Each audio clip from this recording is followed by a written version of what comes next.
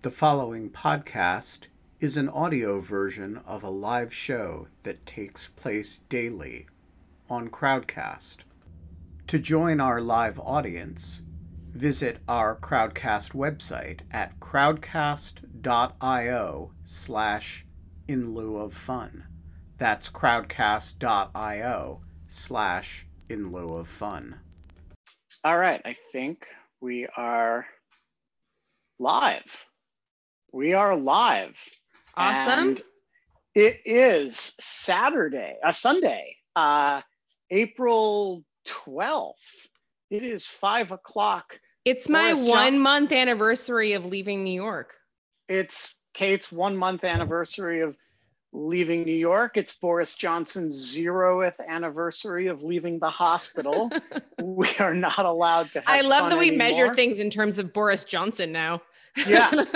We have two dogs on the show today, Nina and Misha, who's down on the floor, but who is nonetheless here for the day. We Misha. do not yet have our mystery guest, who I'm going to have to text and find out what's up with.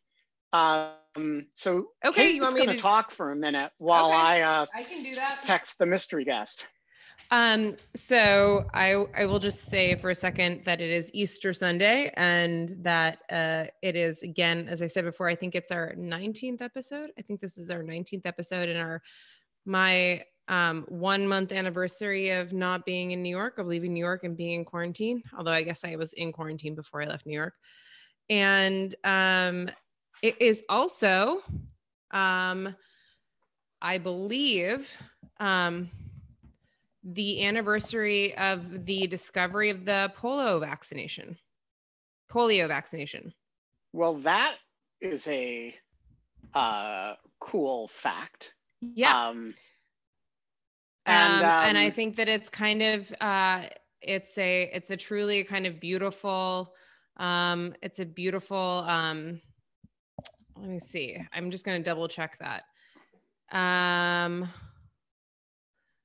Yeah, in 1953, Jonas Salk started issuing, and there were 58,000 people died in the United States, reported in the United States that had polio in 1952. More than 3,000 people died from the disease and became paralyzed, and then the rest became paralyzed for the most part. And then he developed the vaccine, and then after that, there are now 0 people that have polio anymore. For the most part, it's kind of an amazing. Yeah, except in places in the world where they kill people who show up to relieve, to give people the vaccine. I thought it was like one of the more interesting things of the last few weeks that some of those same groups, including the Taliban, announced that they would cooperate with international health authorities, whom they usually do not cooperate with and sometimes kidnap and kill over coronavirus. But people think the anti-vaxxers are fierce in this country. In rural Pakistan, it's a big problem, and people still die as a result of polio as a result of it. Other than that, we have basically eradicated polio. Yeah, I think that's, I don't know. It's kind of like a moving thing. And it's amazing how people sometimes can't get out of their own way. So that is, it is. And I heard today, I think, and I don't remember where, that there has never been a vaccine successfully developed for any coronavirus. No, it's true. So it mutates very quickly. So it'd be interesting to know why the problem of the polio vaccine is so much less difficult than the problem of the coronavirus vaccine. I don't know, but I imagine that the coronavirus, all I know, I'm like, okay, so I'm not a huge virologist or anything, but what I do know is that in highly mutable diseases, like ones that like evolve very quickly. Those are like, and that's why the flu vaccine is hard to like kind of. But we have flu vaccines. Yes, but the flu vaccine is based on last year's flu vaccines. Right, but the point is, it does immunize you against the strains that it immunizes you against. It's just that it mutates so quickly that those may not be the strains in circulation by the time you get it. And our mystery guest is here. Oh my gosh. Kate has been in suspense about this. And so I have now promoted our mystery guest. Oh, nice. The one, the only Jonathan Rauch. And Jonathan, you should turn on your camera. That would help. Yes, it's good to see you. I'm sorry I'm late. I was out social distancing in the Virginia trail system and lost that. Is an appropriate thing to do. And you know, you're only 5 minutes late, and in lieu of fun, where we do no planning and we have no producers and there's no makeup, and Kate and I have plenty to talk about. And as you can see, we're all dressed up for the occasion. It really doesn't matter if you're a couple of minutes late. I was concerned that if there was any fun, that it would be in the first 3 to 5 minutes and I would miss it. But apparently, no, there's never any fun on In Lieu of Fun. I love it's merely what we do when we're not allowed to have fun anymore. Yeah, I have fun with my backdrops. Thank you for liking it. Yeah, it's never on purpose, but I'm always whenever I do these, I use cheers, and I'm always sitting in front of Shelley Long. And then like here I'm in front of Lisa, and it's like some type of meta thing that happens, which is like, I just basically block out my favorite character. Do you have a green screen? Because you know your microphone is appearing and disappearing as you move back and forth. I don't have a green screen, which is why it does not, it appears and disappears. See, as I move in and out toward it, I disappear and appear, right? And like, so does the couch. Now I have headset, now I don't. Pretty, and between your head and the headset is an entirely different universe. Correct. Than the one in the backdrop. It's all kind of strangely Heisenbergian. I took an exact replica photo of the spot I sit in my dining room, and I use that, but it has animation. You want to see the animation? Yeah. Are you you're not that oh my gosh, I really do want to see it. Does it have you coming in and out?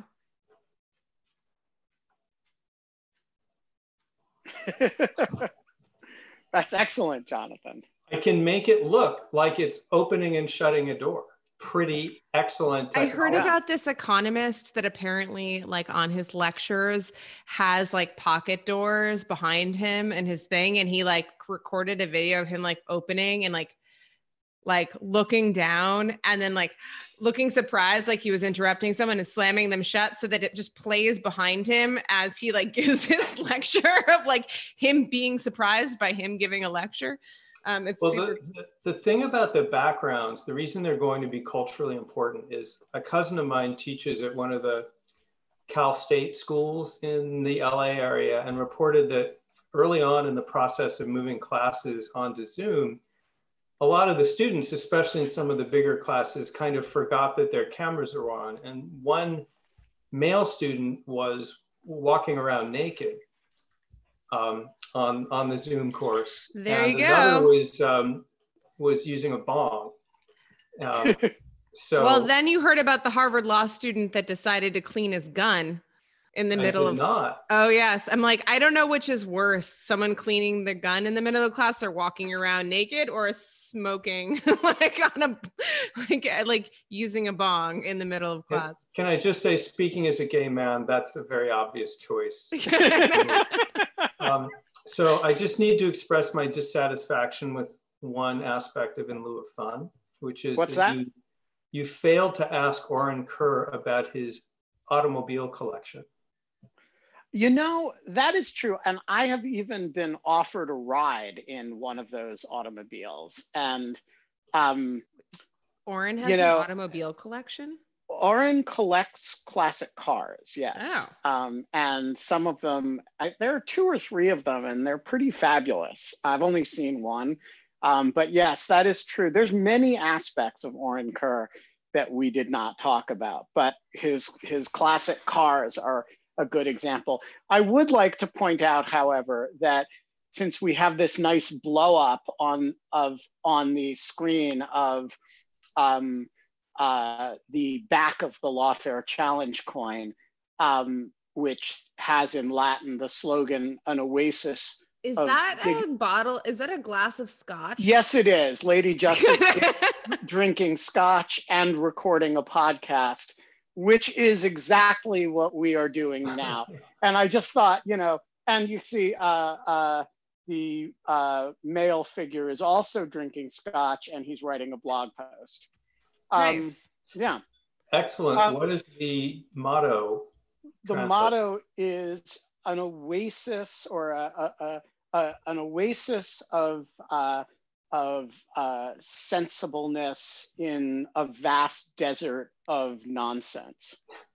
Is that the permanent official motto, or is that just the temporary Trump era motto? It was how David Chris once described lawfare. And we asked a classic scholar to translate it into Latin for the challenge coin. It is, at least as far as the challenge coin goes, the slogan. I don't know that we would put it on our letterhead or anything, but it's what we use. So, Jonathan, let's get right down to the point here. Whenever we talk to Brookings interns, you and I, we give this talk to the Brookings interns, and you tell them, don't be General McClellan, be General Grant. And your argument is General Grant was the successful hero of the Civil War because he was not afraid to fail. And he was willing to, lose a bunch of people. He was willing to try new things. And General McClellan, first in his class at West Point, great general created a great Union Army, was really good at holding parades, was kind of afraid to use them because he was afraid of failure. So it seems to me that Donald Trump has taken your advice, and he is not afraid of failure. He's definitely looked at the situation and said, I want to be impulsive. I want to be like General Grant, none of this pompous deep state General McClellan shit. McClellan also never became a president. So right. I'm just want to know, does this tend to cut against the arguments? Maybe fear of failure has more to recommend it than we've been allowing the interns. Well, that's an interesting question. One take on that would be that Trump is a proof case of the Rausch-Wittes-Grant hypothesis, which is you've got to be willing to take some risks and you've got to be willing to fail. And there are things that I admire about Donald Trump. There are aspects of his personality, like aspects of Saddam Hussein's personality, for example, which have served him well in life. They are daring, they are entrepreneurial, they are gutsy, they go places other people won't go. They are men of action. Those are not necessarily bad things. And when George Patton has them in the right environment, or Ulysses Grant, though he's a much more thoughtful person, obviously, than Saddam Hussein or Donald Trump. By the way, did I just mention Donald Trump and Saddam Hussein in the same breath? Shame on me. Those are not bad traits. We can admire that about Donald Trump while recognizing that he also has profoundly sociopathic disabilities that make those traits dangerous in him. So it sounds like your prescription is really instrumental, which is just like, if you want to be the best possible leader, these are the traits one should exhibit, whether you have a moral code or abide by social norms or are in search of something greater than yourself is yet to be determined. Those are separate. That's kind of right. Two things about that. The first is, remember that when Ben and I give this speech, it's to Brookings interns who are privileged people who could easily get through pretty much their whole life without taking a bigger risk than going to law school. And we're trying to say to people in that particular social category, if you're not failing now and then, you're not trying hard enough. Because for people like Ben and me, and maybe you, I don't know you, but Brookings interns, the odds are stacked on our not taking enough risks, not doing enough interesting things. So there's an audience question, which is maybe a little different from Donald Trump. The second point is a larger point that I picked up years ago in an interview with Victor David Hanson, who was, this is now almost 20 years ago, and he was, can we say, more scholarly back then. He wasn't a Trumpist back then. You said it, I didn't. Oh, really? Is he a Trumpist now? Yes. I didn't know that. Okay. Yeah, I think he is. And I was writing about the firebombing of Hiroshima. Sorry, the firebombing of Tokyo, which... I was going to say, I was like, is that a different term of art? No. Okay, got it. This was May of 1945. The Allies, knowing full well that Tokyo was a civilian target made of wood, reduced it to ashes and killed as many people probably as died in Hiroshima. And I was talking to him about that, saying, was this a war crime? And he made a point which has stuck with me, which is, democracies will do terrible things to defend themselves. They pride themselves on their human rights, but there are certain circumstances in which they will call upon people with characteristics who are otherwise intolerable. Bomber Harris of the RAF was one of those people. Curtis LeMay was one of those people in the US. And he said, what we do— eventually went on to be the vice presidential running mate of one George Wallace, as I recall. Well, that's exactly right. And he said, what we do with these people is we call on them in time of need to do tough, dirty work, which is what they're made for in life. And then when it's done, we throw them down the memory hole. And the larger point he's making is there are occasions in civic life when we need to have people like Donald Trump around. The problem is now is not one of them. And this job is not the right job. So what was the right job in public life for Donald Trump?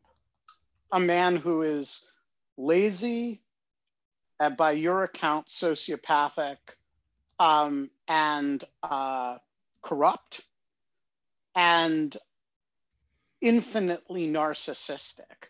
So presumably you don't want him running a military outfit. You don't, like, it's not the Curtis LeMay. He's not a military genius, so there's no like Patton-like role for him or Grant-like role for him. Can you imagine a public role for Donald Trump in which that collection of characteristics would have been a positive? I can. You'd need a role which involved a lot of charisma, very good camera skills, good communication skills, but being able to talk very simply. You'd want a place where it's important to look good, but you don't actually have to do any work. You'd want to be able to sound decisive. Like basically he should go back to running The Apprentice. Correct. And his plan, as you recall, was not to win the presidency. It was to run for president, get more famous, sell more products, and do more reality TV. And that was a good plan. It just all went terribly wrong in November of 2016. You sound almost sympathetic to him.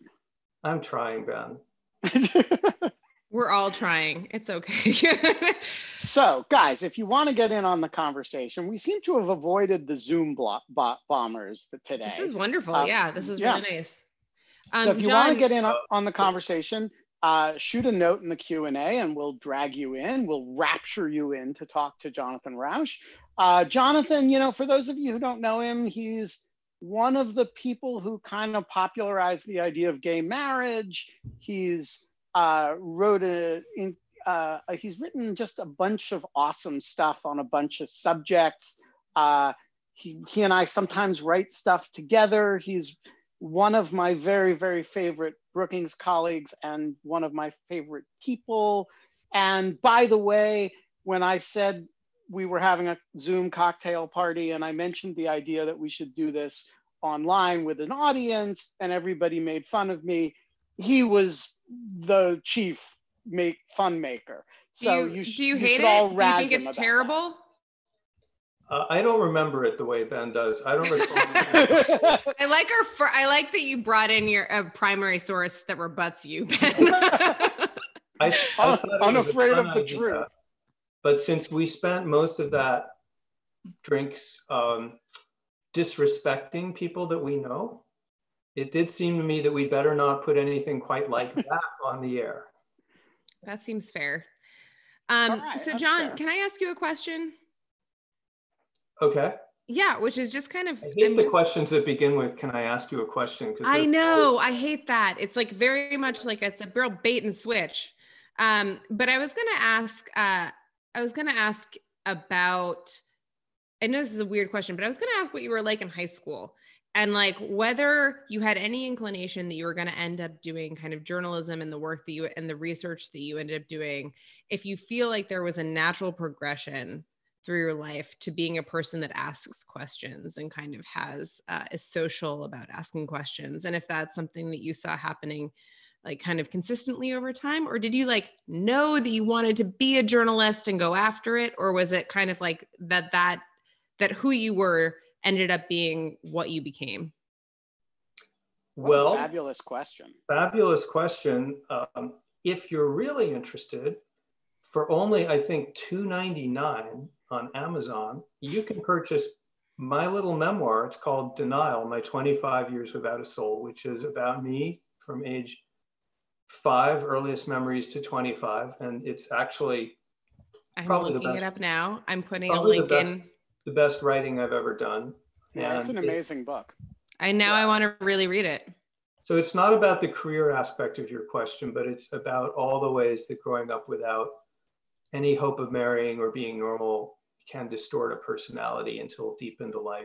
And I hope people check it out because it's a sweet piece of writing. So on the career thing, I wanted to be a musician because I loved classical music and I wanted to play it. I discovered, however, taking 2 years of piano lessons, that I had no talent for it. And I rediscovered that in college when I didn't make it into the Yale chorus. And I knew I could write decently. And so when I didn't make it into the Yale chorus my sophomore year, I went off and had a good think in a college courtyard and decided, well, I'll try the newspaper. I'll try out for that. And that became this. And I wish I had a glorious story. No, I love that story. Saul of Tarsus on the road to Damascus, but that's really how it happened. And then doing it, I discovered I liked it. And then that, in fact, I loved it. And the rest is history. Yeah. But there's another aspect of that story that you sometimes tell, which is that in your earlier career, you imagined the journalism as something you were doing while you wrote a work of titanic importance. And over time, you found that actually what you thought was the subtext or the background was really more of the foreground. I'm not sure which was background and which was foreground. I always knew that I would not be a talented daily reporter. I can't do what Shane Harris does. I'm just not that good at it. Oh my God, I did that. I worked at Talking Points Memo shortly after college and had to write every day a 5-point memo that said 5 short stories that were like 500 words long that I was going to write that day. And it killed me. Like, it was almost like, I feel like it felt like the pressure of having to write a comic strip every day. I was like, this was the one thing I told myself I would never do. Anyway. This will give you respect for what media are doing, especially right now when I think the mainstream media has done a magnificent job in the last 3 to 4 years of airing what needs to be aired. So deep respect, but I don't have that gene. I was always better at books and longer articles. I always had an academic bent. I always was me too. in philosophy, and those things kind of merged when I started doing these kind of longer articles and books that were kind of about ideas. Some people would say were actually kind of boring, which would maybe why we haven't attracted any spammers today. But yeah, we've been attracting them other days. It's just maybe they're taking Easter Sunday off because they're all. But I was also lucky because the job I had did not exist in the generation before. The generation before, as you know, Ben, journalists were all, the highest end journalist was David Broder. And you were very lucky to be that. Most people were quite blue collar and they were just out there on the beat. And then in the 80s, something came along that became known as the conceptual scoop. And that was people like you and me who began writing articles about ideas and began turning ideas into articles. Andrew Sullivan was one of those people. Ron Brownstein, you're clearly one. I was one. I'm a bit younger though. I mean, that was a well-developed thing by the time. I mean, I think of that as almost like a creature of Michael Kinsley. New Republic, that was hatched in New Republic. It was hatched in the Atlantic, also National Journal, the late lamented National Journal, which is the magazine that I was associated with for almost 30 years, very proudly. Also invented that. That's where Ron Brownstein was, Paul Starobin. Washington Monthly put that kind of. Oh my God, Washington Monthly, yeah. Back under Bhagwan Charlie Peters. Exactly. And, Fallows hatched there. Fallows was a pioneer of this. You're 10 years younger, so this is mostly set up by the time you come on. And one of my first jobs was before Talking Points Memo, 2 years before Talking Points Memo, was that I was at abcnews.com as an associate producer. And that was actually a tremendously interesting place to be because the .com side, this was 2006, the .com side of the business was the redheaded stepchild in the basement. No one touched it. We were literally working on broken computers trying to hold this website together. And it was a really weird, moment for figuring out for major media organizations to figure out what they were going to do with the internet, which was clearly not going away. It was just which is really what it felt like.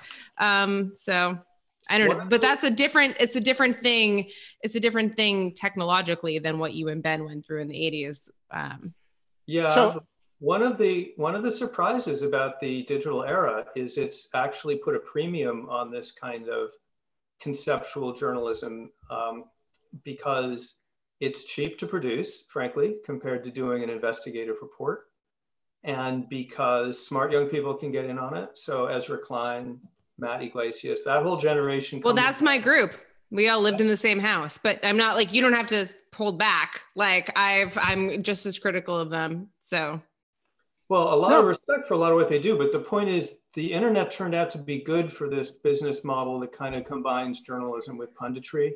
And it rides the line between academia and conventional journalism. And so there's tons of that now and everyone's doing it. And can I just also say that and I don't want to I'm not speaking to any particular people, but having been in that world for 3 years, that what I really realized was that the stories that filtered there, that there was once you see how the sausage gets made in news, it seems a lot less democratic than you kind of ever think from the outside. But once you kind of see what stories get picked, who talks to who has juice with who, and what other news organizations to promote stories and to push them up and to give them eyes, ends up being incredibly powerful. And I mean, you guys know this. I'm not saying this you guys obviously know this, but I just watched my stories die that I thought were important until someone decided they were important. And then they got promoted. And then it was all of these types of these types of things. They're all versions of kind of shadow banning or censorship. But it's also just there were these little cabals of people. And when I was in DC, as a journal, as having left journalism to start law school.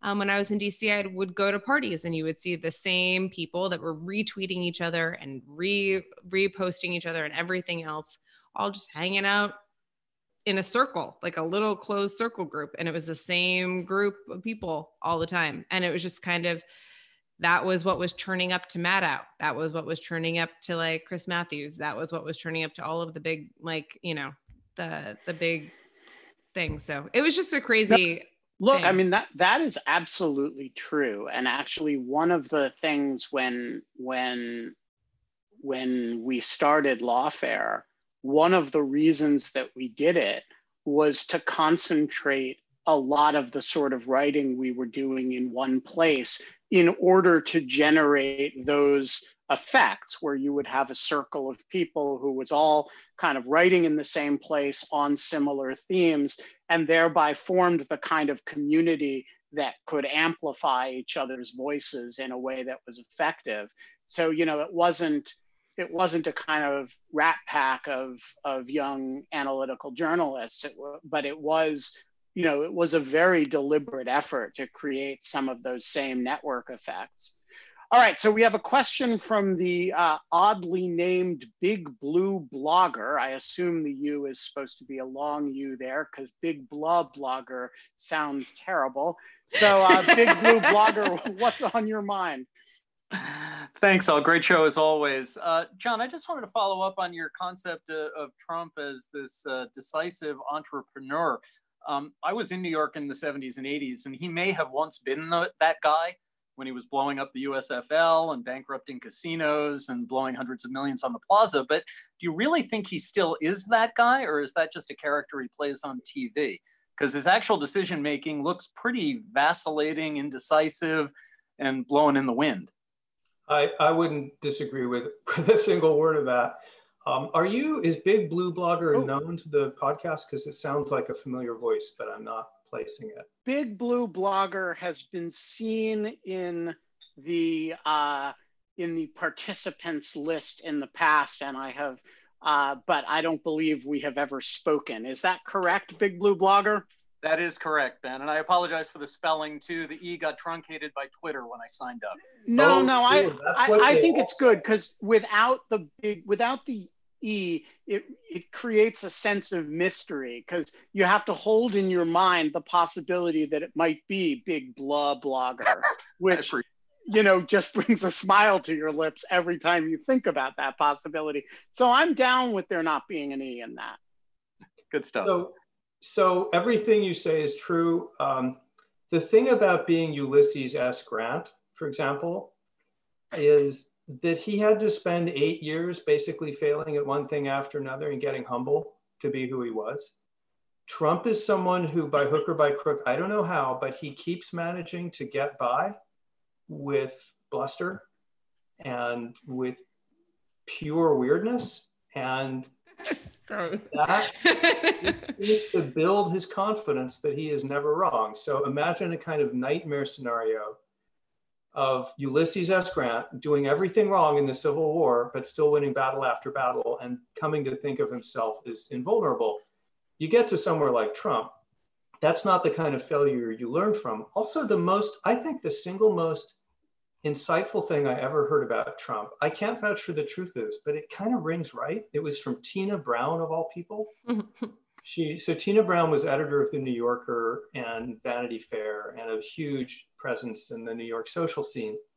And she said on the Femsplainers podcast advertisement, super fun podcast, femsplainers.com. She said that she used to socialize with Trump when he was married to Ivana, and that in those days he was fun to be with. He got out a lot. He was quite sophisticated. And if you look at him, at his talk show appearances from that period, he's really quite an attractive person. He's not like he is today. He's kind of self-consciously funny. He's clearly very bright.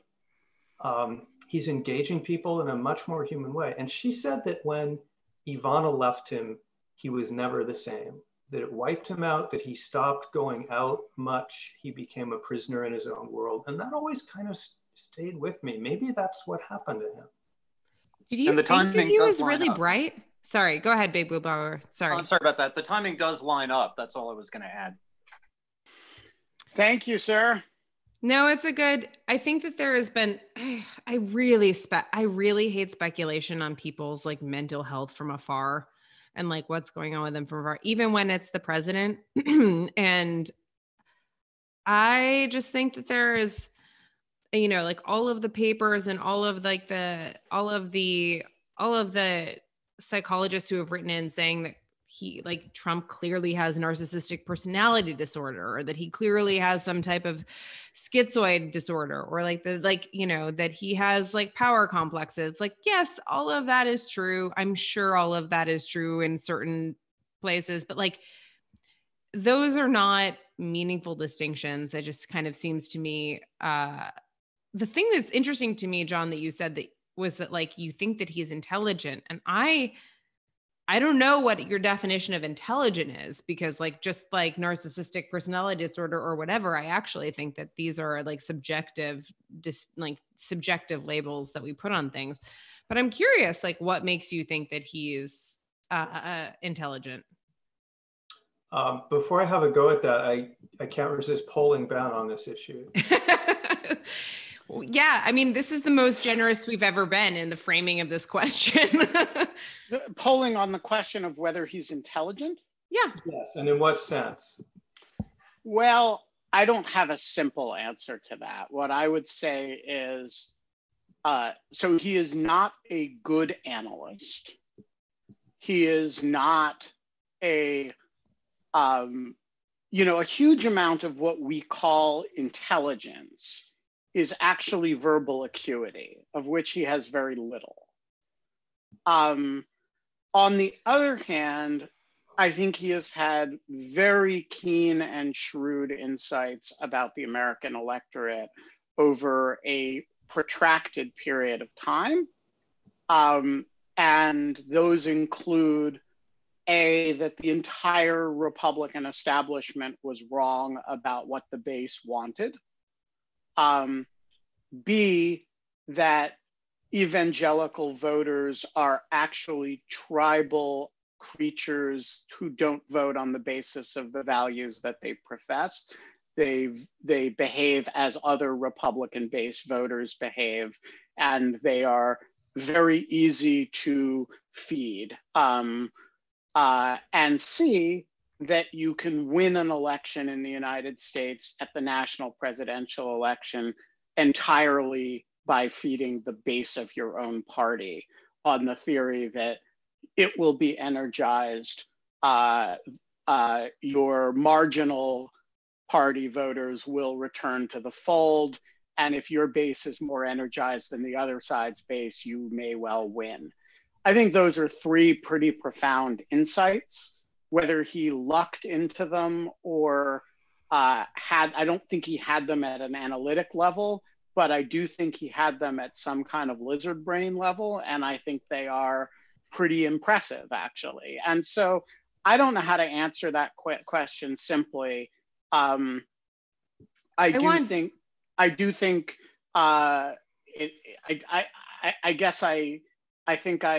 have no doubt that he would not score especially high on a WACE. And I also have no doubt that that may say something about the sophistication of the WACE. I was just gonna, the adult IQ test. So before you answer, John, just really quickly, I want to say, Ben, you said that Trump's insight, and I really want to say, make a distinction here. Insight implies something that you have self-realized, not in your lizard brain, but in your forebrain. And to make a Kahneman and Tversky comparison, it's basically like a system 1, system 2 comparison. It's thinking fast, thinking slow.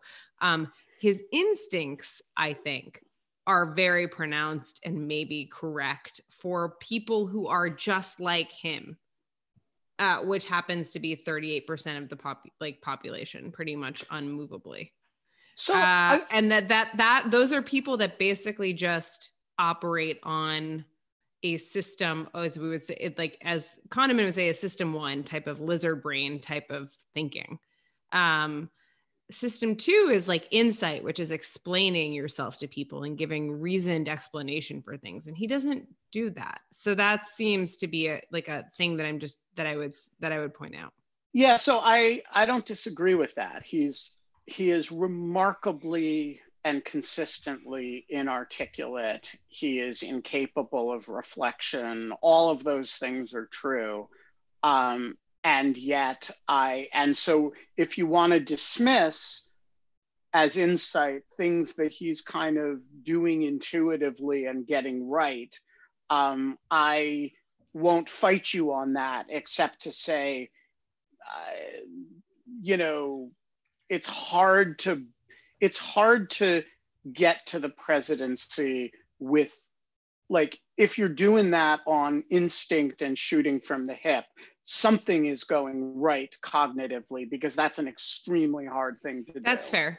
I see that. So John, you want to square this for us? I was going to make a related point, which is something I've learned in life. I'll try not here to make any condescending comments about millennials, zillennials, but at my advanced age of almost 60, is that if you play tennis with some schlub who obviously doesn't know the sport, who beats you once, okay, beginner's luck. Beats you twice, okay, beginner's luck. Beats you 3 times.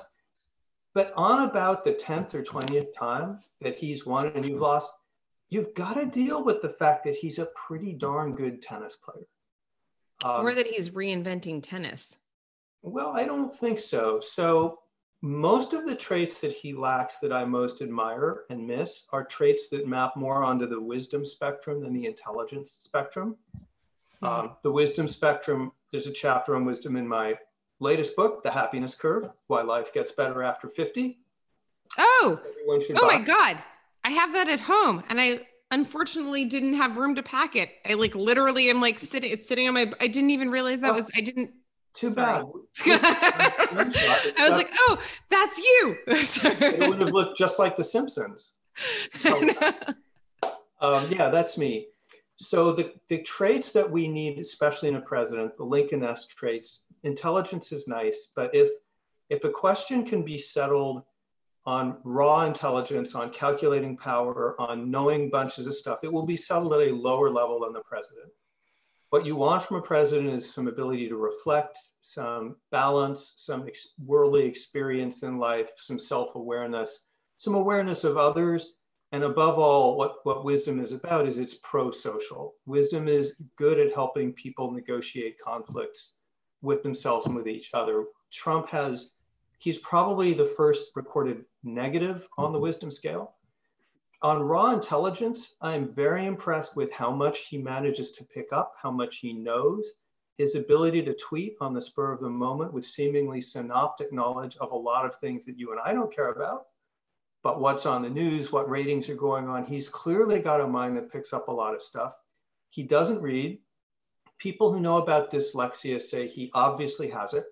It doesn't make you unintelligent, but it means that you cannot process information by reading a briefing paper. You're going to want to look at pictures. But if you look at pictures, you will retain it and you are thinking.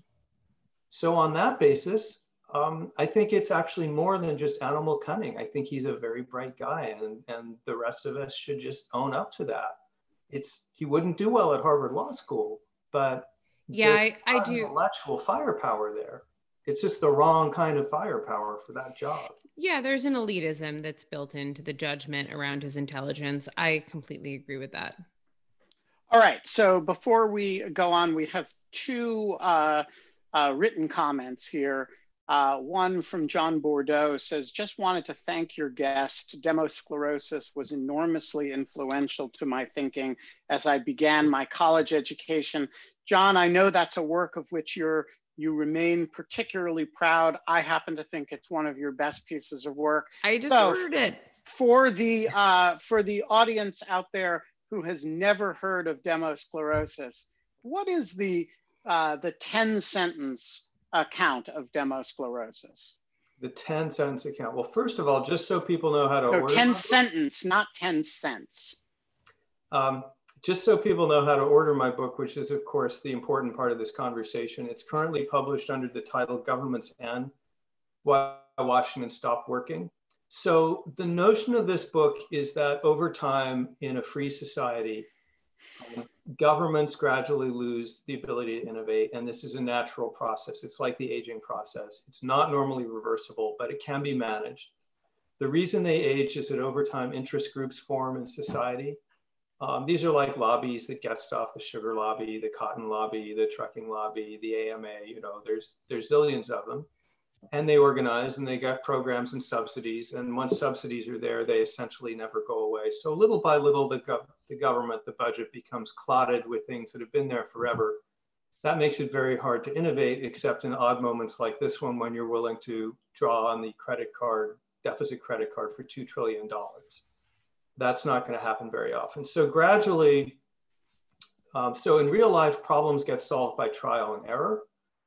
And if you can't try new stuff, then you're going to be stuck with the old stuff forever. And that's why we still have maritime subsidies dating back to the time of the Constitution. The argument of my book is that this sounds like terrible news. It's not. Actually, democracies are better at dealing with this than autocracies like the Soviet Union. China is going to have to deal with it. It looks dynamic, but it's pretty rigid structure. It's going to have a very hard time adapting once it's fully caught up with the West. But to manage it, you have to do some things. You have to be willing to make a lot of incremental reforms and chip away at all these subsidies and programs, and that liberals should be the people most willing instead of the people least willing to do that, because otherwise government will kind of turn sclerotic and not work, and people will get angry at it. I'm not sure if that was 10 sentences or one very long. That's a beautiful. Pretty good account of the book. All right, second question, I suppose. But buy the book anyway. Buy the book anyway. I just brought 2 copies. I brought one under the old name and one under the new name. Oh, well, you want the new one for sure because it's revised. It's much better. Yeah. Well, I'm going to read that one and then I'm going to someday meet you and make you sign the other one. So how many of my books have we plugged yet? Let's see, 3 so far. Yeah, there's some more. We're cranking. It's I love this show. I love it. Technically 4, I think. So Joel Woodward asks, have you ever considered having Dan Carlin on as a guest? So Dan Carlin, for those of you who don't know him, is, that is. He's a podcaster and former radio show host, but he does an incredible podcast called Hardcore History, which is a I've heard about Hardcore History. Yeah, and I had him on the Lawfare podcast when he did a 4 or 5 episode 20-hour history of World War I on Hardcore History, which I thought was just one of the most spectacular things that anyone had ever done with a podcast before. And he's eccentric, he's idiosyncratic, and I recommend Hardcore History to anybody who likes history and likes to hear some very opinionated account of history. I have had Dan Carlin on the Lawfare podcast, and I'd happily have him on in lieu of fun anytime. The truth is, though, that this is a show where we kind of get our friends, because it has to be someone you can kind of text in the middle of the day and like, hey, do you want to do this tomorrow, or do you want to do this today? And they have to be people like John who will be like, sure. And like, so I don't know. Otherwise, even when we had Doug Bernstein, my friend, who's like he was like, what is this? What am I doing? What am I signing up for? What am I going? What's happening? What's the format? And I was like, please just chill out. I was surprised when you had Doug Bernstein. I like that show. It's fantastic. But I was surprised because I thought the whole premise of this show is you get people on who don't have anything better to do. But didn't you hear what he said about like how like I didn't get to read his texts.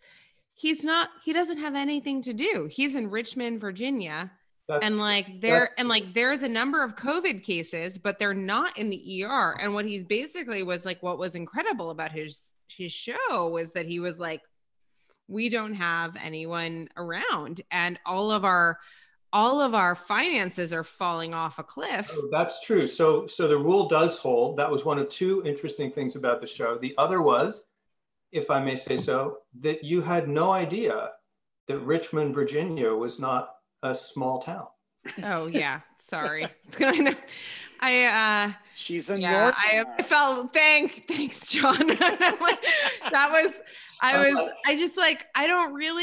It's like I come from Rochester, New York.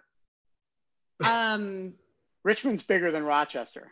I know, but like I looked it up after this and I'm sorry, I felt like an idiot. And I was like, okay. But basically like I was like, okay, I just have no idea how big anything is. And like, yes, that was kind of embarrassing. But he says, I forgot to send this, but he sent this to me the next morning while he was on his rounds. Thanks. That was so very fun. By the way, it is crazy quiet this morning here in the emergency department.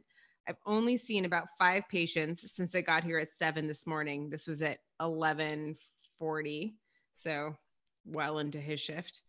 Less than 20 patients so far today through the whole department.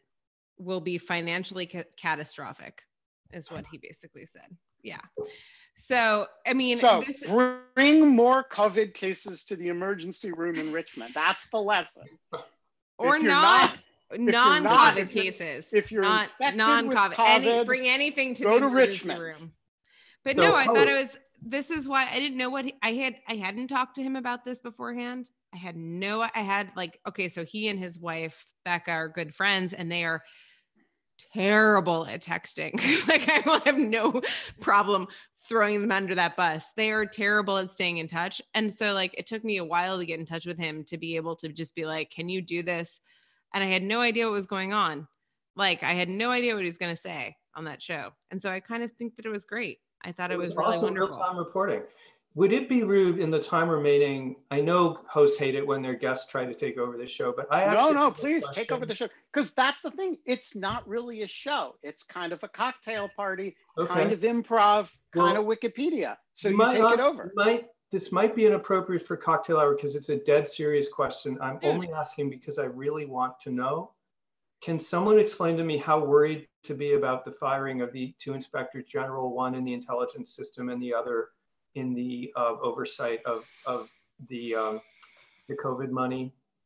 Well, I wrote a little piece about that on Lawfare, which basically said in any other context, it would be a major national scandal and it should be attracting a lot more attention than it is. And Trump is relying on the fact that we are distracted to get away with something genuinely outrageous, and that is a continuation of the norm violation that began when he fired Preet Bharara and accelerated through the firing of Jim Comey, and from there. But these are the U.S. attorney in New York is a slightly different matter, but these are the FBI director and the inspectors general are not supposed to be positions that serve at the pleasure of the president. They're supposed to be positions that are appointed by the president. They can be removed. Traditionally you remove people only when they do something wrong from these positions.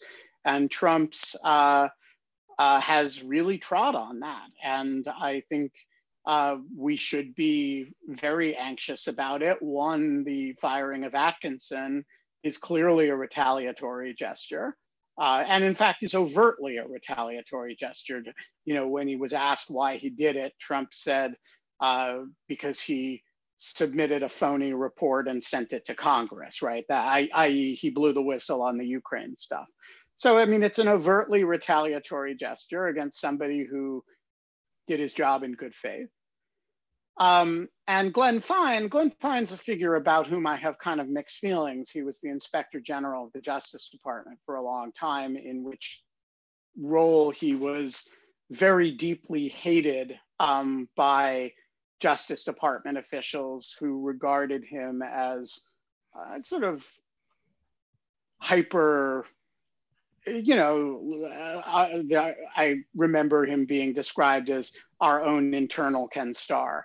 That said, he is a very able investigator. I don't know his work product to have been deficient in the findings that he made. He was very aggressive, and he has been the acting inspector general at the Pentagon and was voted by his colleagues to supervise this $2 trillion of spending.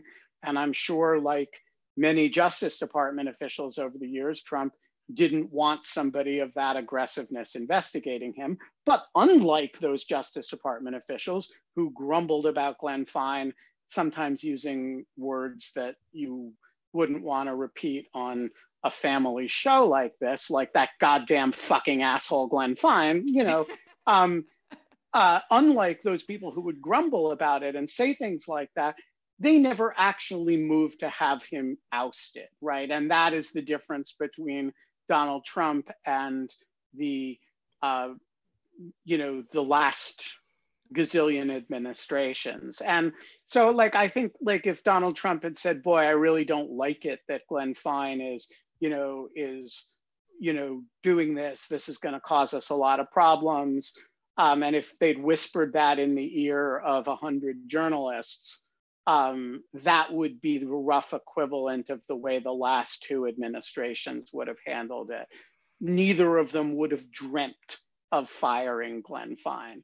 And, I think you can keep in mind two things. One is that there may be legitimate reasons why lots of the investigated community don't like Glenn Fine. And number two, that's what the system is for, right? To have you have the fear of God and inspectors general in you when you spend $2 trillion of the federal government's money in a very short period of time, and to have the president just to be able to remove that person with impunity because he doesn't like that prospect is a pretty deep change in, not in the formal powers of the presidency, but in the actual powers of the presidency de facto. Do we know yet who the replacements are? I mean, could this turn out to be a case where Trump does something very obnoxious, but the successors turn out to be decent people and the job goes on? So he has named the Inspector General of the EPA to replace Glenn Fine. I don't know who will replace him as chair of that board. There is no Inspector General. I mean, there are a small number of former Inspectors General of the stature and experience of Glenn Fine. Michael Horowitz, for example, but it's still in business. Michael Horowitz is currently the Justice Department Inspector General. He is not of the same stature as Glenn Fine. The former Glenn Fine's predecessor, Michael Bromwich, is kind of at that level of regard. And but Fine is a unusual figure. He's been around a long time, right? And so I think if you decapitate that, you send a message. And one of the messages you send is, if I don't like your findings, I'm going to rip you from your position. And that is something that, the combined, like the combination of the Atkinson firing, which is I'm removing you because I don't like what you did. And the Fine removal is I'm removing you because I know your reputation and I don't want you to do what I think you're likely to do. That's a powerful message if you do it in combination. And I promise you it was heard in the Inspector General community, as they call themselves. I mean, that's going to have a long tail in that community. I'm finding a lot to worry about. No, there's a lot to worry about in that episode. And the president's people followed it up. If you look on Real Clear Politics last week, there was an article in which, it's impossible to tell if it's a trial balloon or a harbinger, but that they had leaked to, I forget the name of the reporter, that they were contemplating a mass removal of all the remaining Obama administration appointed IGs. And so you take an action and then you dangle the more dramatic action, and that really does send a message. And so, I don't know what to tell you, except as this is what Susan and my book is about, or at least one significant chapter of it is about, the threat to use powers and the way you can leverage those threats into action. So look, I'd love to tell you it's not as big a deal as it sounds, but it's as big a deal as it sounds. Kate, it's 5:58. I was gonna kind of end on a high note. I really wanted to come back, and I'm sorry, John, you weren't here before, but we were talking about. I mentioned the fact that it's the 50th anniversary of the effective polio vaccine, and I thought that was kind of a lovely high note to end with, a hopeful note of the eradication of certain types of diseases through vaccine, it is in April 12th, 2005, excuse me. It's not the 50th anniversary. It's 70th anniversary. Yeah, sorry, 70th anniversary of the eradication of the polio vaccine. But anyways, basically it's kind of been like an amazing trajectory in the last 15 years of the internet through fighting back against vaccines and fighting back against the idea of like vaccines being a solution to things. And I'm just kind of like wondering if you could close out, John, like with all of your experience and everything else, like, do you feel like there is a movement forward in all of this? How fucked are we? Yeah. How fucked are we, John?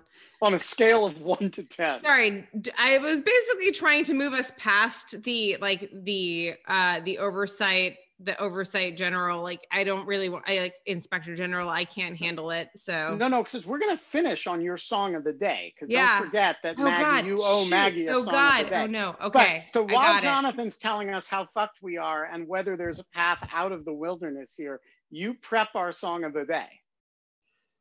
Are we talking about the political dimension, or are we talking about the virus dimension? It's what the Israelis call the situation,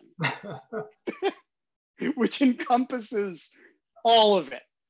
I'm going to go with, this is the darkest period of my entire life, and I'm about to turn 60, and I did live through the Cold War.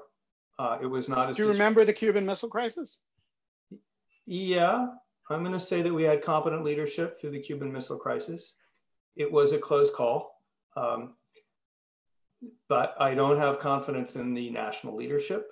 The challenge is, the blow to the economy is stupendous. People I know, people you know, are losing jobs, losing companies. A lot of that won't come back. I retain my optimism in the longer term. We're still not at the Civil War level.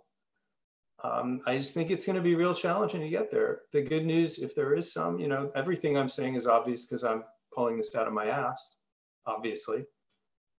We are seeing the citizenry and the governors and the states respond pretty well to this crisis.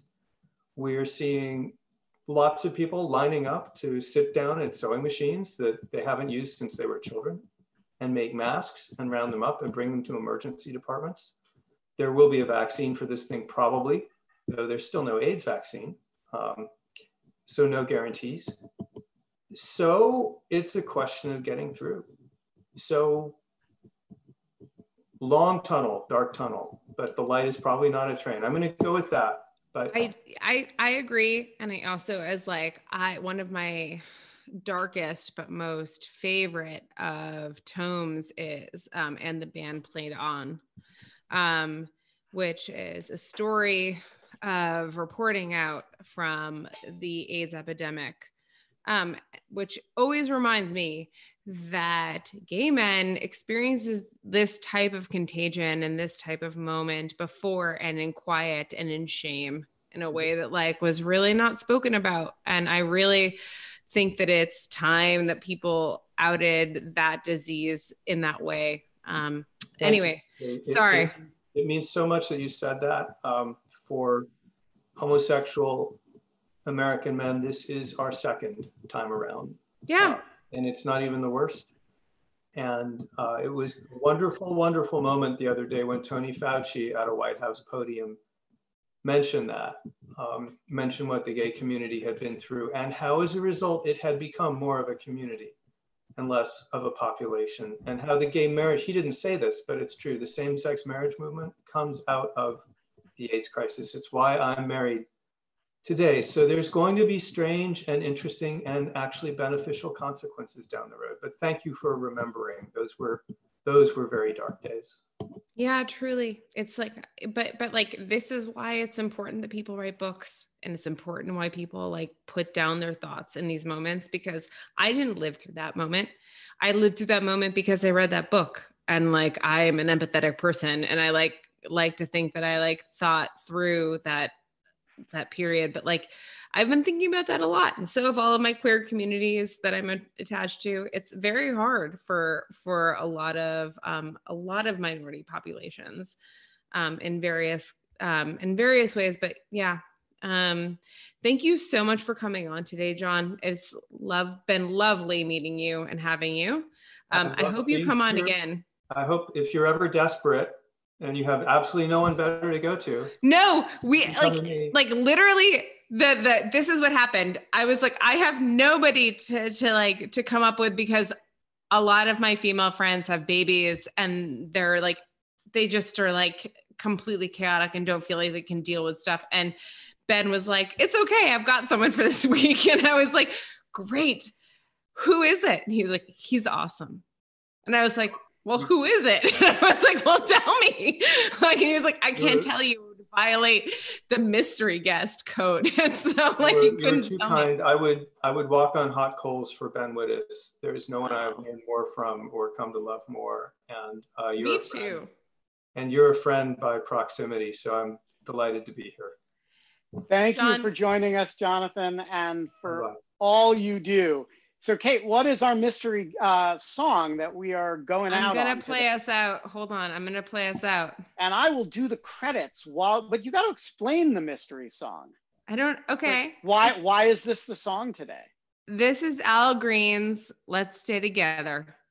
And that's, I think it explains itself. It explains itself. So that's all I've got. I'm about to, yeah, there you go. Ready? Yeah. I don't know if it's going to let you talk over it. So do you want to do the credits now? No. Just play the song. If like, worst that'll happen is, worst that'll happen is they won't be able to hear me. I don't know if they can hear you. I can hear you. And so look, if, we'll be back tomorrow and at 5. And until then, in lieu of fun and in coronavirus solidarity. Yeah, you can't have fun anymore, but in lieu of fun, we'll be back tomorrow at 5. Yes, we will. Bye, Ben.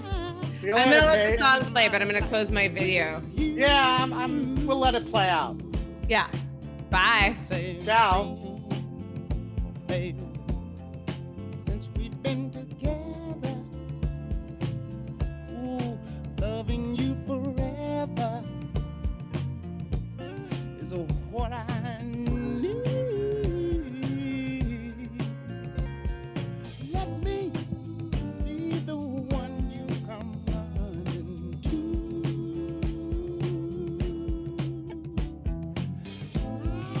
I'll never be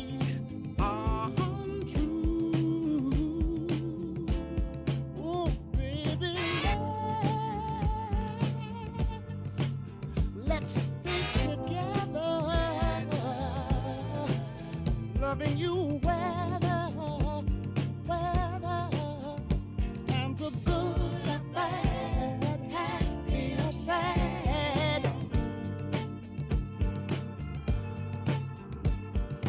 Ooh, yeah. Whether times are good or bad, happy or sad. Why people break up, and turn around and make up? I just came to see